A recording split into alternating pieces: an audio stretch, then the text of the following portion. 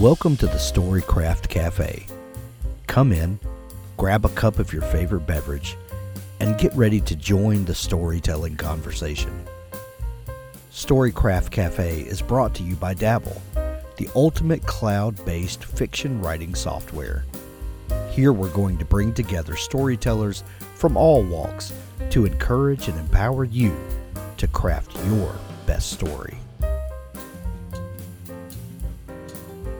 Hello and welcome to this edition of the Storycraft Cafe podcast. Boy, do we have some great announcements in the cafe this week that have happened. The launch of the 500 Club, writing sprints. We made an announcement about DabbleCon, something that's coming up later this year that you definitely don't want to miss, and lots of live events to keep you motivated, challenged, and informed. Be sure to go to storycraft.cafe to catch up on what's going on and to join in the community and the conversation. This past Friday, Destiny Salter joined us in the cafe for a live presentation of her Story Hacking 101 Character Development and Evolution. If you missed that last Friday, don't worry, we're going to bring you the audio of that on today's podcast. You don't want to miss this. If you are working on a story and your characters are just not jumping off the page like you want them to, let Destiny help you through some of the process of developing those characters. You don't want to miss this. Before we get over to Destiny, though, let's listen to Robin Cook talk about how even though you might write, 20, 30 novels, the process is still work. It never gets completely easy, although it might get easier. Let's listen to Robin talk about how writing is still a challenge and still something that you have to work at no matter how deep into the process you get. No, it's still a stress. It's not easy to do. It seems and it looks easy when after you've put in a lot of effort and it reads so easily, it seems like it must just sort of flow out. Well, it doesn't quite. It's actually it's a lot of work. Writing is a lot of work, and in fact, you become exhausted when you write, which is strange because you're just sitting there. But my feeling is that writing requires you to use more sections of your brain simultaneously than just about anything else we do. You're not only using the motor areas of your brain, your sensitivity areas, but also your memory, and not only just your memory in terms of events, but memory in terms of emotions, et cetera, et cetera. So a huge area of your brain is all firing away, I guess, and I think that's what makes writing difficult, and why it's so hard sometimes to actually get yourself to sit down and start. You think of all sorts of other things. Oh, gosh, I didn't pay that electric bill. I better do that. Oh, well, wait a minute. Maybe I should sweep off the walk. I saw some leaves on the walk. I mean, it's amazing all the things you think about and then have to force yourself to sit down to write. I believe it's that. I believe it's the fact that it requires you use more areas of your brain. In writing, you use a lot more areas of your brain when you write than when you read, and you use even less when you watch. So that's anyway. I've thought about that a lot because I've wrestled with my discipline sometimes when I'm in the middle of a book, and sometimes it's a little hard to actually get going.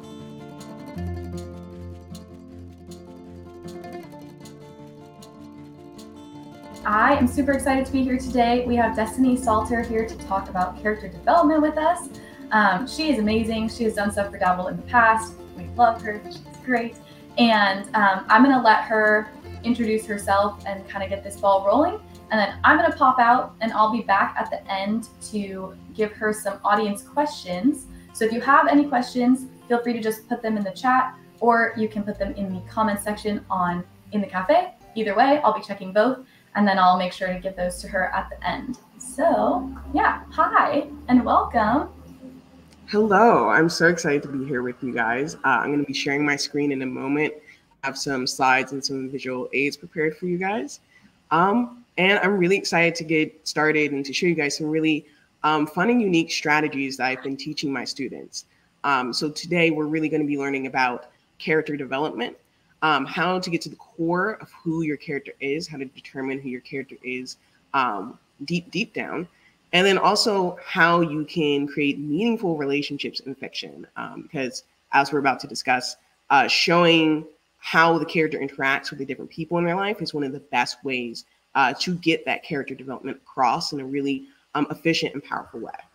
So I have my phone here. So if you see me looking down, I'm not texting. I am looking at my notes. So as I said, we're going to be talking about character development and evolution today. And it says Story Hacking 101. And for those who are confused, story hacking is just basically what I call my approach to storytelling. And I call it that because it's been reverse engineered for me studying hundreds of stories to see what consistently works and why.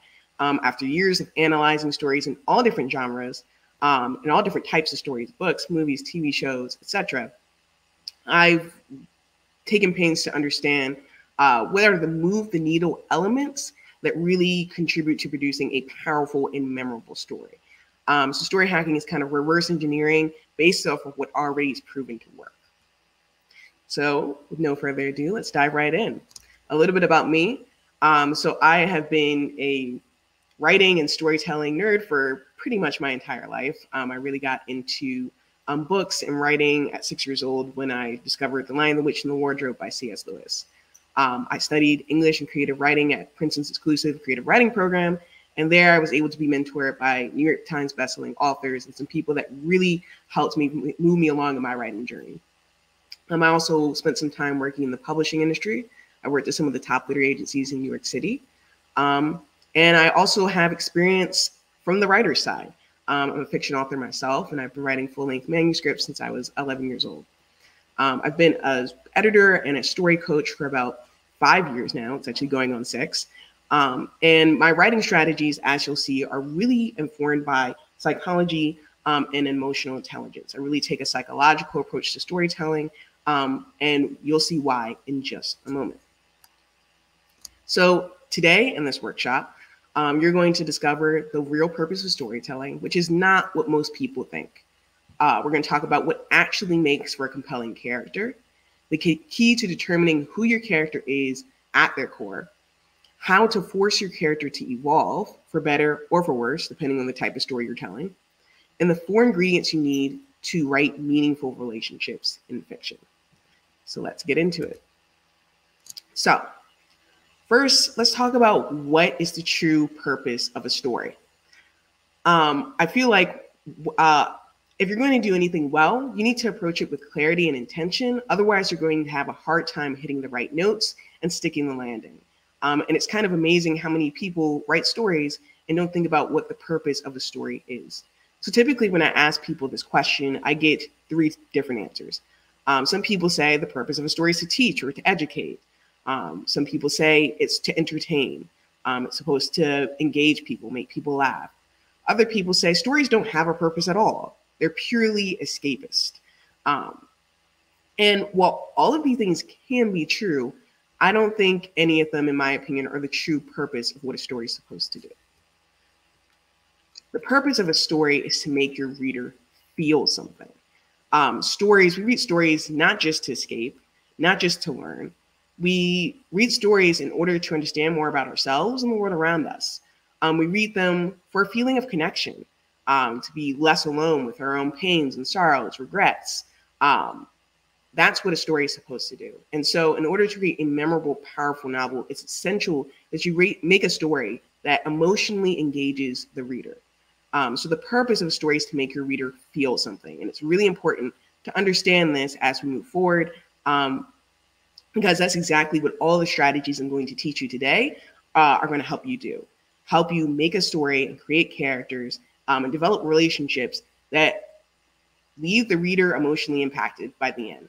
And this is how you create a story that the reader remembers long after they put down, the type of story that engages someone so much that they are dying to leave you a 5-star review or to recommend it to their friends, which is, at the end of the day, what we're all looking for. So the goal, I teach people how to create memorable, powerful stories. And by that, I mean stories with depth. And the bedrock of any powerful story is relationships, is characters. It's the character's relationship to themselves and to other people. So whenever I'm helping someone write or revise a novel, we always, always, always start with character. Character is absolutely the bedrock of any powerful story. I've heard in the past some people say that there are plot-driven stories and character-driven stories. And while this is kind of technically true, it's a bit of a fallacy.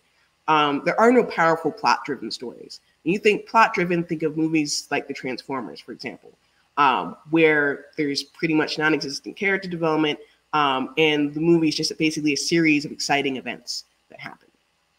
Powerful stories are always, always, always character-driven. The character should be the one that is pushing the story forward, and the story should be one that is custom-made for your point of view characters. Because characters are the reader's point of connection to your story world. They're seeing all the events of the story through the character's eyes. And so it's really important that they are fleshed out, that they are three-dimensional and well-developed. It's important that you understand your characters inside and out. Otherwise, there's not a prayer that your reader will. So what exactly makes a character compelling in the first place? Well, there are 4 main things. They must be sympathetic, which is different than likable. Sympathetic just means that the reader cares about them. A character can be sympathetic and be a terrible, horrible human being. Think of Walter White from Breaking Bad or Don Draper from Mad Men. People will love to root for evil characters as long as they are sympathetic. If the character is too likable, too perfect, which we'll talk about in a second, it can actually be pretty counterproductive to making them want to root for the character. They also should be nuanced, meaning that they have layers. They're not one note. They are many different things. They are complex, just like real people. They're flawed, meaning they're not perfect. A lot of people feel like they need to make their characters what's sometimes called Mary Sue's, which is essentially just these perfect, flawless characters who never do anything wrong, because they're afraid that if they don't do that, the reader isn't going to like them, and therefore they're going to put the book down. But in reality, we really connect to and relate to flawed characters because we're all flawed human beings. And lastly, a compelling character is active, meaning they go after what they want. The events of the story don't just happen to them, they make the events of the story happen. And so I recommend that everything I show you today, that you go through this process, and we'll talk about what exactly the process is in a moment, but that you go through this process for all of your point of view characters. So it's important to understand that your reader isn't you.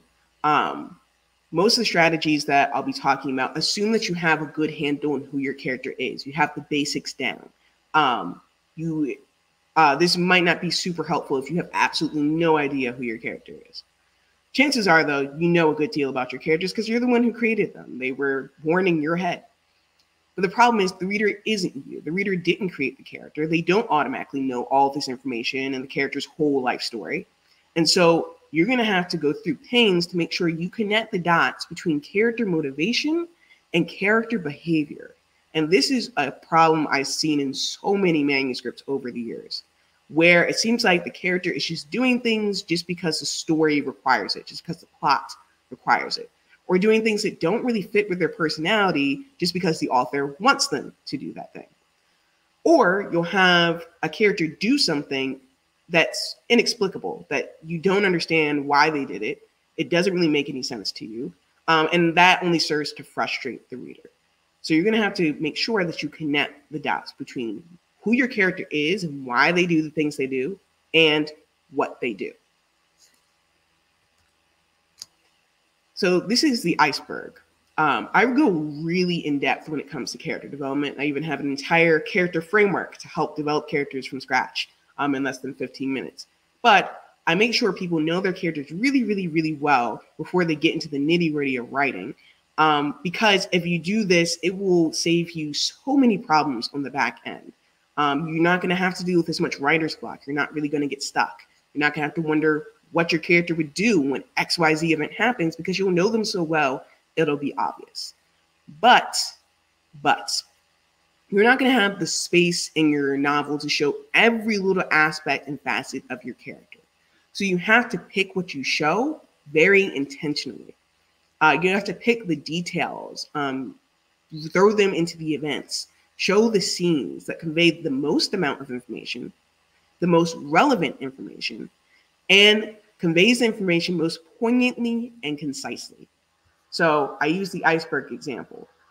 Icebergs look huge when you see pictures of them, but what you're seeing is just scratches the surface. It's this whole other part underneath the surface of the water. So this is everything you should know about your character, and this is what you show. And it's important that you pick what these details are very carefully and very intentionally. So the question becomes, how do you reveal character? Assuming you know who your character is pretty decently, how do you reveal that to the reader? Well, for this, I turned to Robert McKee. He wrote the book Story. He's also a story coach. Highly recommend you check him out. He has some really great stuff. And he says, true character is revealed in the choices a human being makes under pressure. The greater the pressure, the deeper the revelation, the truer the choice to the character's essential nature. That is one of my favorite quotes on storytelling because it's so true. In a story, you're supposed to basically put the character into the biggest pickle possible, and not just for the heck of it. You're doing this because the choices that character makes when their back is against the wall shows who they really, really are. Robert McKee also says, nothing moves forward in a story except through conflict. Another golden rule of storytelling. Nothing moves forward in a story except through conflict. And so the best way to reveal who our characters are and to develop their arcs is to put them through conflict. And the way that they react to conflict, the way they deal with it, the way they move forward and push through it is going to show your reader a ton. And it's essential to get this right in order to have a character arc. And the character arc, as you know, is just basically a transformation. The character should end up being a very different person by the end of the story than they were when they began it. So how do you get to the core of your character? Well, step one is figuring out what do they do when they're in pain? And this sounds kind of strange. What do you mean, what do they do when they're in pain? I don't mean physical pain, by the way. I'm talking about emotional pain. So there tends to be three main reactions that someone has when they're going through something, has been hurt, or is otherwise in pain. A, they will lash out. I use Zuko from Avatar: The Last Airbender as an example of this particular reaction because he has major anger issues, as you can see by this photo. And this is what he always does when he feels threatened, when things don't go his way, when he's scared or insecure. He lashes out, he gets angry, he attacks. B, the person will retreat inside themselves or sulk. Think of Mr. Incredible at the beginning of The Incredibles. I'm trying to use stories that I feel like a lot of people have seen for reference. But if you've seen The Incredibles, great movie. In the beginning, Mr. Incredible is very upset about the fact that he used to be a superhero and superheroes have been outlawed for years. And so he can't do what he's really good at anymore. And so he's mopey. He doesn't talk very much. He doesn't tell his wife how he's feeling. And he just basically completely retreats into himself. The third reaction is the person will pretend to be happy. And a perfect example of this is Joy from Inside Out. That's kind of her whole arc throughout that story, is going from learning that it's okay to be sad, from going from being happiness is the only legitimate emotion, and you have to be happy all the time, to realizing it's okay to be sad. It's okay to not be okay. And that's where she gets to by the end of that story. But she's a perfect example of that kind of psychology. So the first reaction happens when you have a character who projects, who would rather point to someone else as being the problem than deal with their own flaws, traumas, insecurities, and weaknesses. The second occurs when someone is uncomfortable with vulnerability.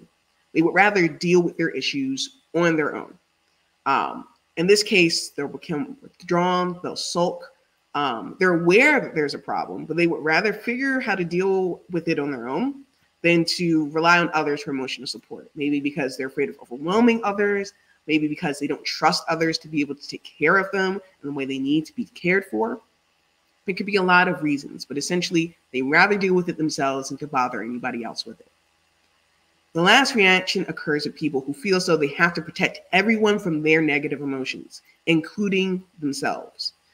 These people will often be deep into denial, and when pressed, they will deny that they're upset and say that all is well. It might take something really big, really dramatic for them to finally crumble and admit that they're not okay. Which reaction your character has to emotional distress and discomfort will tell you so much about them, how they think about themselves, and how they view themselves in relation to other people. And this is important to know.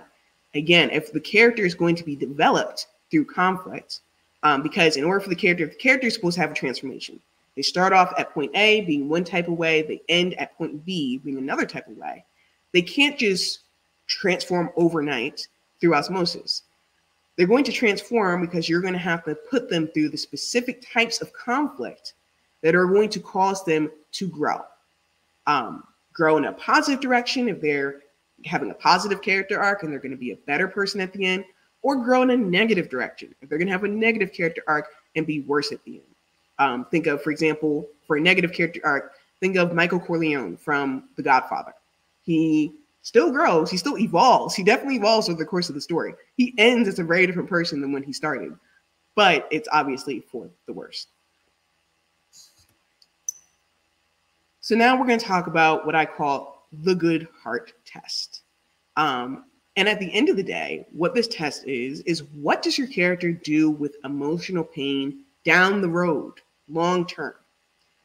So in general, people tend to fall into one of two patterns. They will either want to be for others what they wish they had themselves when they were in pain and when they were experiencing distress, or they will want to make other people feel pain equivalent to what they suffered. And to me, at the end of the day, this is what determines whether or not a character has a good heart. And mind you, a character cannot have a good heart and still be very sympathetic. Again, sympathetic is not the same as likable.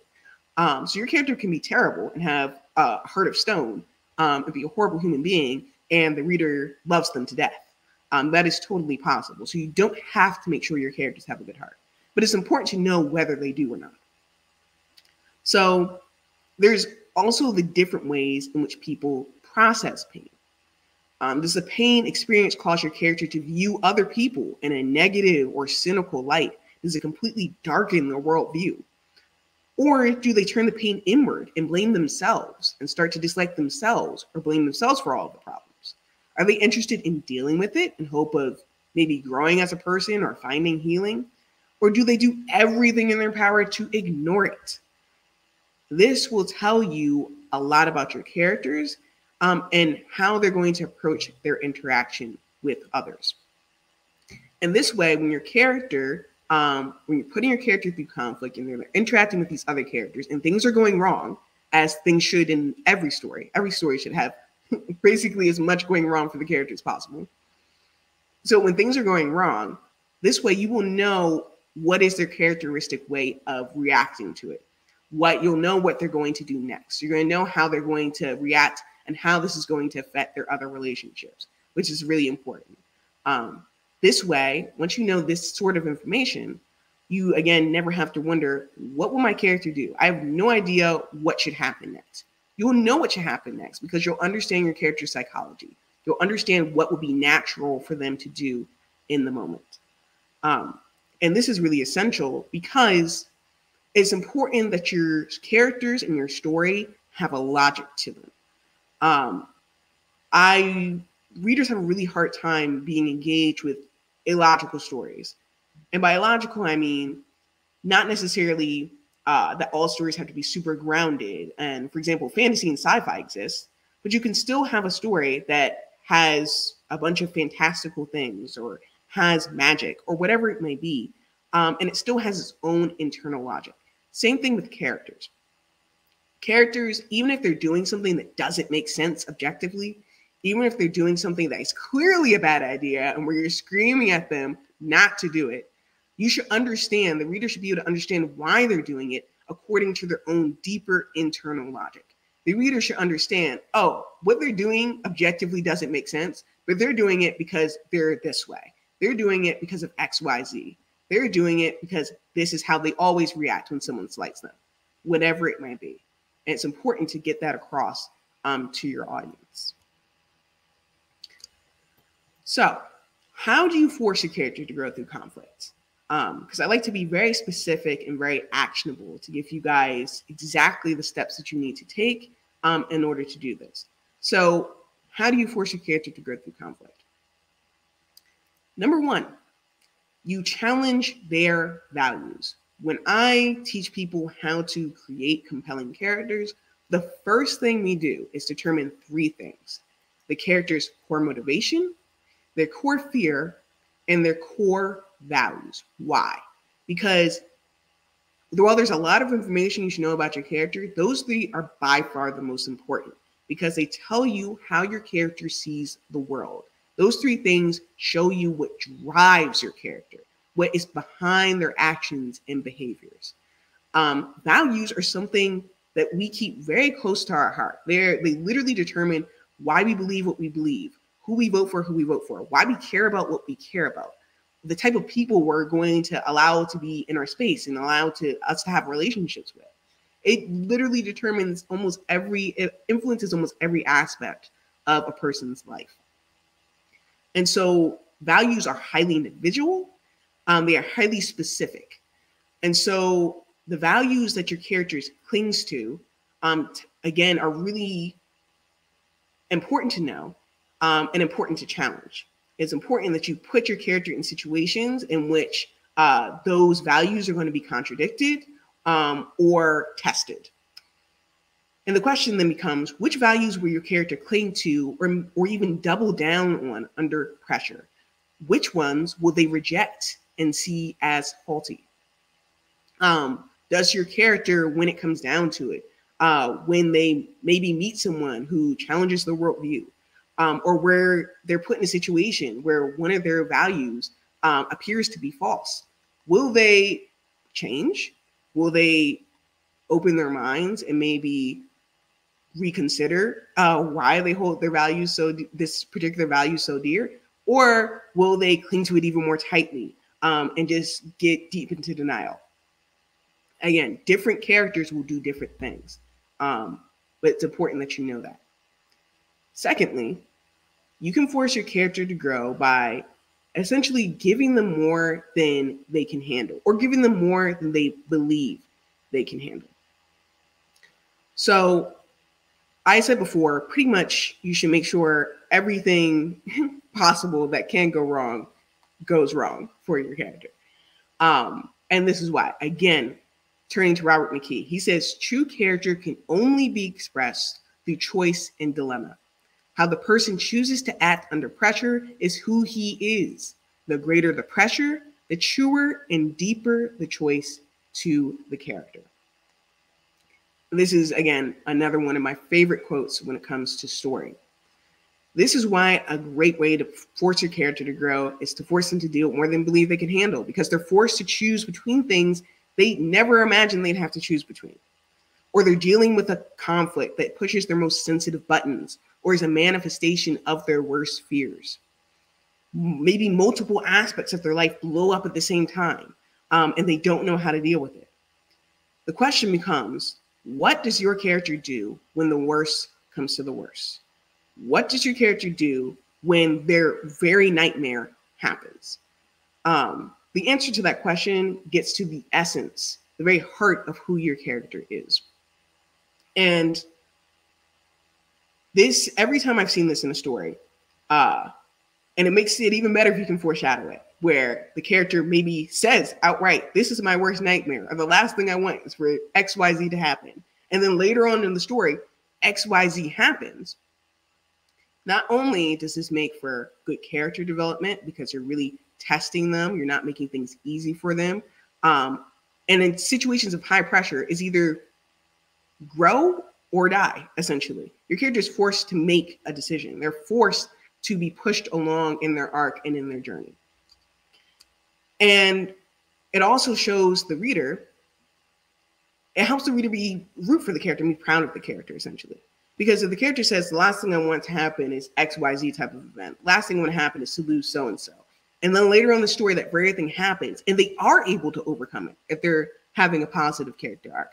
They are able to overcome it. They are able to recover. They are able to push through and grow and make better decisions. Well, that makes for a really good story. Talk about emotionally impactful.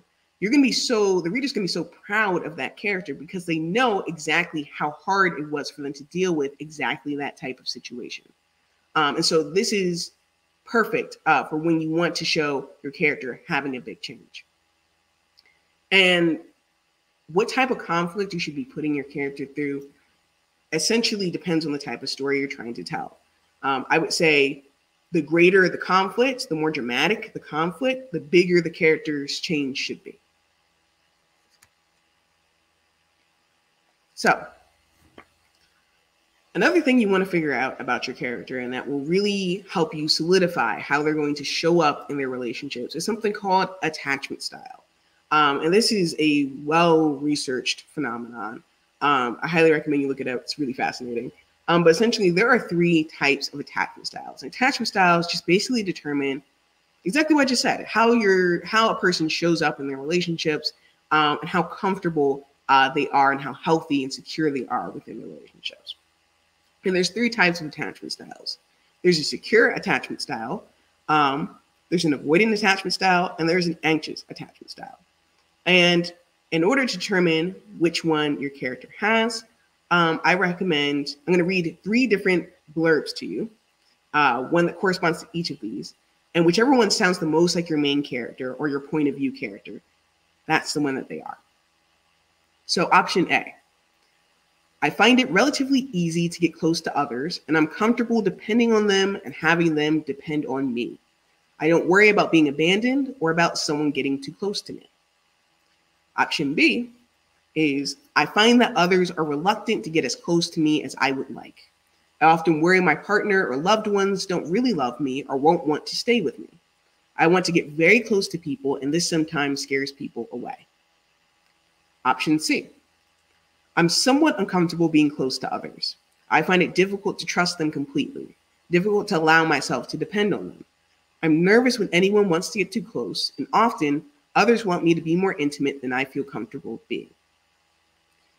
So option A is secure attachment, where love and trust come easily. If this person is comfortable giving and receiving love and is not insecure about their relationships. And by relationships, by the way, I don't just mean romantic relationships, I mean any type of relationship. Option B is called an anxious attachment, this one at the end, which is where one longs to be intimate with others, but is continually scared of letdown and often precipitates crises in relationships through counterproductively aggressive behavior.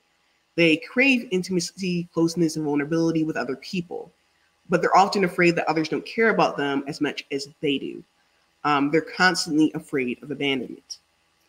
Option C is avoidant attachment, where it feels much easier to avoid the dangers of intimacy through solitary activities and emotional withdrawal.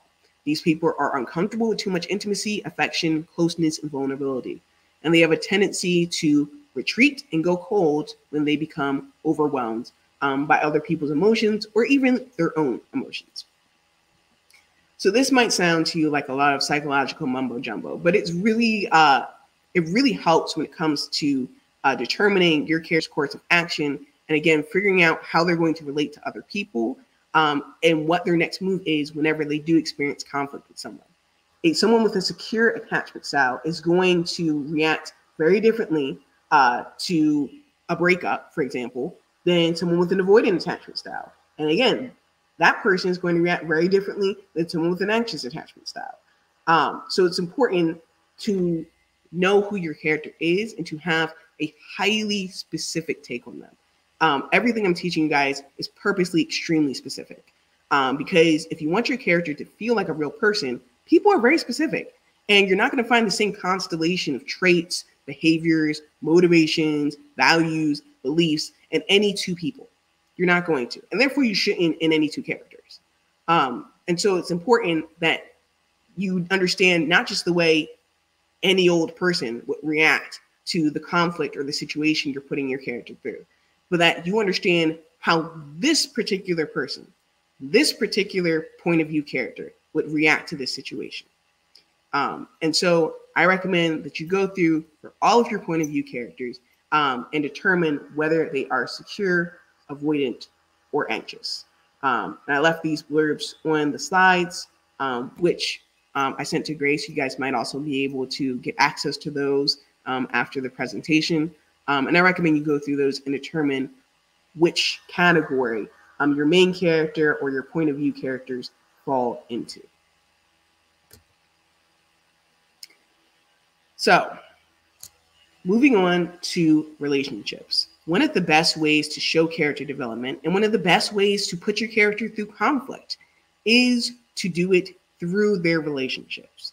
And when I say relationships, I mean all three types of relationships: platonic, familial, or romantic. Why? Because what helps your character isn't in a vacuum. They're not experiencing the events of the story by themselves. Chances are you have a whole cast of characters. And one problem I see quite often is when you basically have the main character, you have the point of view characters, and essentially the rest of the cast doesn't even need to be there. They serve almost no purpose in the story, and they're not doing anything to push the character along in their journey or to force them to grow. In order to write a memorable, powerful story, we want to change that. And so there are 4 ingredients that you need in order to write any kind of meaningful relationship in fiction. And these things, and again, they apply to all 3 types of relationships: platonic, familial, or romantic. And these 4 key ingredients are points of connection, empathy and support, vulnerability, and intimacy. So I found that a lot of fictional relationships in stories, and this goes again, movies, TV, books, it doesn't matter. A lot of fictional relationships are lacking. They are 1 inch deep. You might have this group of lifelong friends who never have a deep conversation, or 2 love interests who have no reasons to like each other other than the plot requires it and they're both hot. You might have siblings who live with each other their entire lives, but somehow the relationship feels shallow in one note. It's become especially apparent to me right now because I'm writing a romance novel, and so I've been reading a lot of romance novels. It's so hard to find anything that's actually well-developed and satisfying. And it seems to be because a lot of writers don't realize the elements required to convey a real in-depth connection between 2 or more people. And I believe a connection between 2 characters should be something that the audience can feel. Again, because the true purpose of stories is to make your reader feel something. So believe it or not, there isn't too much of a difference between the ingredients between a familial relationship, a platonic relationship, and a romantic one. All of them require the same 4 things. 1, points of connection.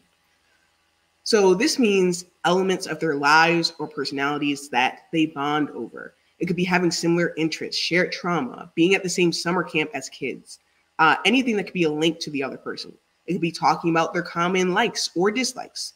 But basically, for the audience to believe that these people truly care about each other, they have to see that there's actually something to hang your coat on in this relationship. Otherwise, the characters are only together by circumstance because they have the same parents, go to the same school, or happen to find the other attractive.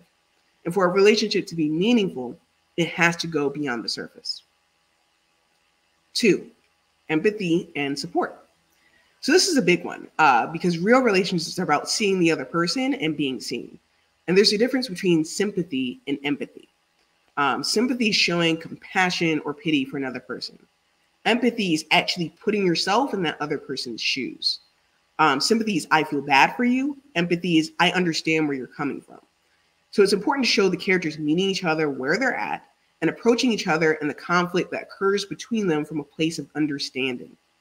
The best way to really convey the depth and power of any sort of relationship is to show the characters supporting each other through hard times, conflict, doubt, and insecurity.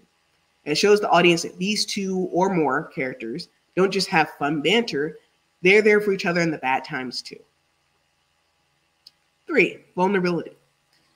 The crux of vulnerability, the way I essentially define it, is to show someone your heart and kind of trust them not to crush it. This can take the form of one character showing another a side of themselves that maybe no one else sees. Maybe they're the bad boy at school, but really they love Disney movies. And they only reveal this to this other person. It could be someone confiding in someone else about a negative experience or trauma they've had in the past. It could be a character doing something or having a new experience that scares them because they trust the other person to keep them safe. Vulnerability requires the characters in the relationship showing each other the softer, more sensitive parts of themselves that they usually guard from other people. It's a sign of trust, a sign of immense trust. And you can't have a meaningful relationship if the characters don't trust each other deeply. Lastly, intimacy.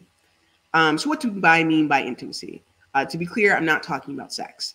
Intimacy, when it comes down to it, is just showing that these people, and again, it could be 2 people, it could be a group of people, but just showing that these people are at their most relaxed and uninhibited with each other. This ingredient is especially important when it comes to romantic relationships, but it's also important when it comes to familial or platonic ones as well. Signs of intimacy can be casual touch, being silly with each other, giving each other nicknames, having inside jokes that other people won't understand, telling each other secrets, not looking super put together around each other, not having to filter or censor yourself around each other. So in general, if you have relationships in your story and you find that relationships between certain characters is lacking, or you have a bunch of characters in your story that don't really serve any purpose, or you have 2 characters who are supposed to be close but don't really share any meaningful connection, chances are you're missing at least one of these 4 ingredients. And if you ever discover that due to the nature of your story, the story that you're telling, you need the relationship to get deeper really quickly, this is the way to do it. If you double down on points of connection, vulnerability, empathy and support, and intimacy, you can convince the reader, convincingly have 2 characters go from barely knowing each other to being super close in a very short amount of time, in a very short amount of pages. So once you understand this, you can turn them up or turn them down, depending on how quickly or how slowly you want a relationship to develop and to move forward. And so that's why I really like to get down into the nitty-gritty and define exactly what I mean when I say meaningful relationships and exactly what goes into them, because that gives you more control as the author. So again, cannot emphasize enough, your characters should have changed by the end of the story. They should have changed and they should be able to articulate that change. So your character by the end should be aware of the fact that they are not the same person that they started out as in the beginning. They should be able to, hopefully, somehow, you don't have to be super obvious about it. You don't have to hit the reader over the head with it, but they should be able to also, like, other characters should notice this. They should notice this. It should be acknowledged by the end that this transformation has happened. And I think when you do this right, it can be really powerful and it can really change like people's lives. I call storytelling a superpower because it has the power to change people's minds and to impact them emotionally like nothing else can. And we need more stories that are going to teach us that reflect reality and going to teach us how to be better humans in a way that's achievable.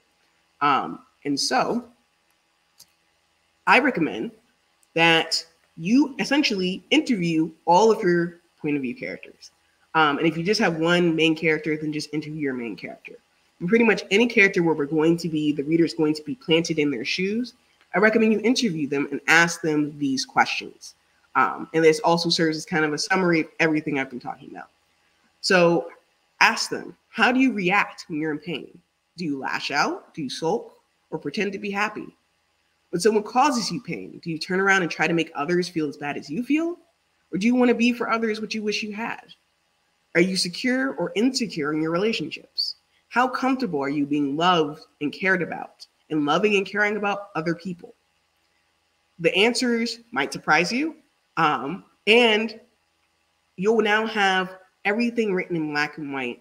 And so when you're putting you'll know exactly what you need to put your character through in order for them to change. You know exactly how it's going to impact them and how they're going to deal and react to these changes, these conflicts, these pressures and events and dilemmas that you're going to purposely and intentionally plant them into. And so that's pretty much all I've got for you guys today. If you liked everything you heard today and you're interested in working with me one-on-one, or to enroll in my course, because I have a course that teaches my unique framework for writing memorable, powerful novels every time, despite genre or whether you're a pantser or plotter. If you're interested, you can go to promo.bookclinicnyc.com/apply. And yeah, I'm going to stop sharing my screen. That's pretty much all I've got for you guys today. This is so awesome. Oh my gosh. I was over here furiously taking notes. So I do have a couple of questions coming in from the, Eileen says applause. I have a few questions coming in on the chat over here. Let's see, let's go through. Okay, so starting at the beginning, one of the questions that we got has to do with protagonists and villains, and they're wondering, does the character pushing the story forward have to be the protagonist, or can it be your non-main characters or your villain? That's a good question. I would say there can be a mix of multiple, but I would say when it comes down to it, your point of view characters, your main characters should be the ones that are pushing the story forward. Obviously, in the very beginning of the story, when things are still normal for them and the events of the plot haven't really kicked into place, there's not much that they're going to be doing. They're just kind of going to be living their life. Then the big event happens, the inciting incident that basically starts the plot and starts the character on this journey of change. You can definitely have other characters, side characters, or the antagonist of the story push the character along as well. But I think it's important that the character is making decisions and taking actions that they can't take back as they grow and as they change over the course of the story. Right. I teach that one way to do this is for every act to end with your character making an irrevocable decision or action that's going to push the story forward. This ensures that they're not just being strung along by the plot and just doing whatever the plot requires, but that they are the drivers of the story. Because again, it should be character driven. Yeah, no, that makes a lot of sense. I like that, ending an act on an action. Yeah. And then Becca asks, would you liken this character reaction to things? Like, how would you connect it with the idea of like an inner wound? Because I know that's something that people talk about in character development sometimes. Yes, that's actually something I teach as well. So yes, if your character has an inner wound, which I do recommend, pretty much point of view characters should have one of those. Some people call it the ghost, some people call it the wound. They can be used interchangeably, but essentially they should be connected. The way your character reacts to conflicts, the way that they deal with pain, all of these things that we just talked about should be influenced by their ghost or their wound or whatever bad thing / trauma has happened to them in their past. This is why it's important to, like I said, before you start asking your character these questions, before you start interviewing them in this fashion, for you to know at least some basic information about them and who they are. And if you're struggling with this, I recommend you go back to what are my character's core motivation, their core fear, and their core values. Everything should be cohesive. So yeah, if your character, say, it's a type who sulks whenever they're experiencing conflict or they're experiencing some kind of emotional distress, just connect the dots for the reader that they react this way because XYZ happened in their past, and this is how they learn to deal with these type of situations. Right. Yeah. Okay. And then let's see. It looks like two more questions down here. One is, can a character have a worldview that is dark or really negative and still have a good heart? Absolutely. I would say so. Absolutely. Actually, I find that like a really fascinating character dynamic. Yeah, I think I was actually just reading a book called Leon the Offbeat by Gabrielle Telly. It's the sequel to Simon versus the Homo Sapiens Agenda, which was turned into a movie. And this character, the main character, is very cynical, has very much a very cynical and kind of dark view of the world. But her actions, when she's put into conflict and when she's put into dilemmas, her actions show that she really does have a good heart, and that she does try to be there for other people, which is surprising for the reader to basically discover through the course of the story, because you wouldn't assume that based off of the kind of the how you see her in the beginning. Right. And I really enjoyed that book and thought that was really well done. Yeah, it was one of my favorite things is when you have kind of like a villainous character that like actually has a really good heart, and they're just kind of like making bad decisions. Like you just like they become a villain, like not necessarily out of villainous intent, but just because like they felt like these are the decisions they had to make, and everything goes south, and now everyone else thinks they're a villain. I think that's so cool. I think it's also like weirdly true to life. But okay, and then final question, kind of a big picture question. If you're writing a series, say, and you're going to have a long character arc, how do you recommend, or do you have tips for sort of pacing that character growth across like a trilogy or a longer series? That is a really, really good question. Luckily, I've been asked this before, so I do have an answer. I recommend, so exactly what I said about act structure, how at the end of every act, your character should be making a decision or an action that pushes the story forward and pushes them along in their arc. When you have a series, let's say a trilogy, just as an example, the same thing should happen at the end of every book. So you should have one overall character arc that is going to happen from beginning to end, from book 1 to book 3. Your character's going to start off in book 1 being this way, and by the end of book 3, hopefully after going through 3 books of things, you're going to be like a totally different person. Yeah. But each of those books, books 1, 2, 3, should also have kind of, just like you have subplots, kind of a sub arc. One that feeds into the larger arc, but at the same time isn't the whole thing. So, for example, Brandon Sanderson's Mistborn series, the character is essentially goes from being super shy, super insecure, and not really sure of herself, to by the end of the series, she's like the biggest badass in the world, and just like kicking butt, taking names, making really hard decisions, doing the hard thing even when there's consequences, all of that good stuff. And each book, she has a mini arc. Book 1, she learns to trust people. Book 2, she learns to believe in herself, and she learns how to not see herself as kind of like this monster, which she's always believed. Book 3 is her finally learning that sometimes in order to do the right thing, you have to make really hard decisions. And so all of these feed into her larger overall arc, but she's growing slowly over the course of the books. And you never end a book without the reader feeling like there's been some sort of transformation had. Yeah. And then I guess I actually have a follow-up question about that. Yeah. If you're writing a first book and you kind of developed this first book, and then somewhere along there you decide, you know what? I think this should be a series. Do you think that do you think that like you have to go back and sort of like take away some of that character development, or do you feel like, oh no, there's always like more development that your character can do? Because I feel like sometimes you read a book, like a series, and you read that first one and you're like, I think this was originally a standalone. Yeah. You know what I mean? I totally understand what you're saying. I think you could go honestly either way. That's one of those things that kind of is on a case by case basis, and basically depends on what you're more comfortable with as the author.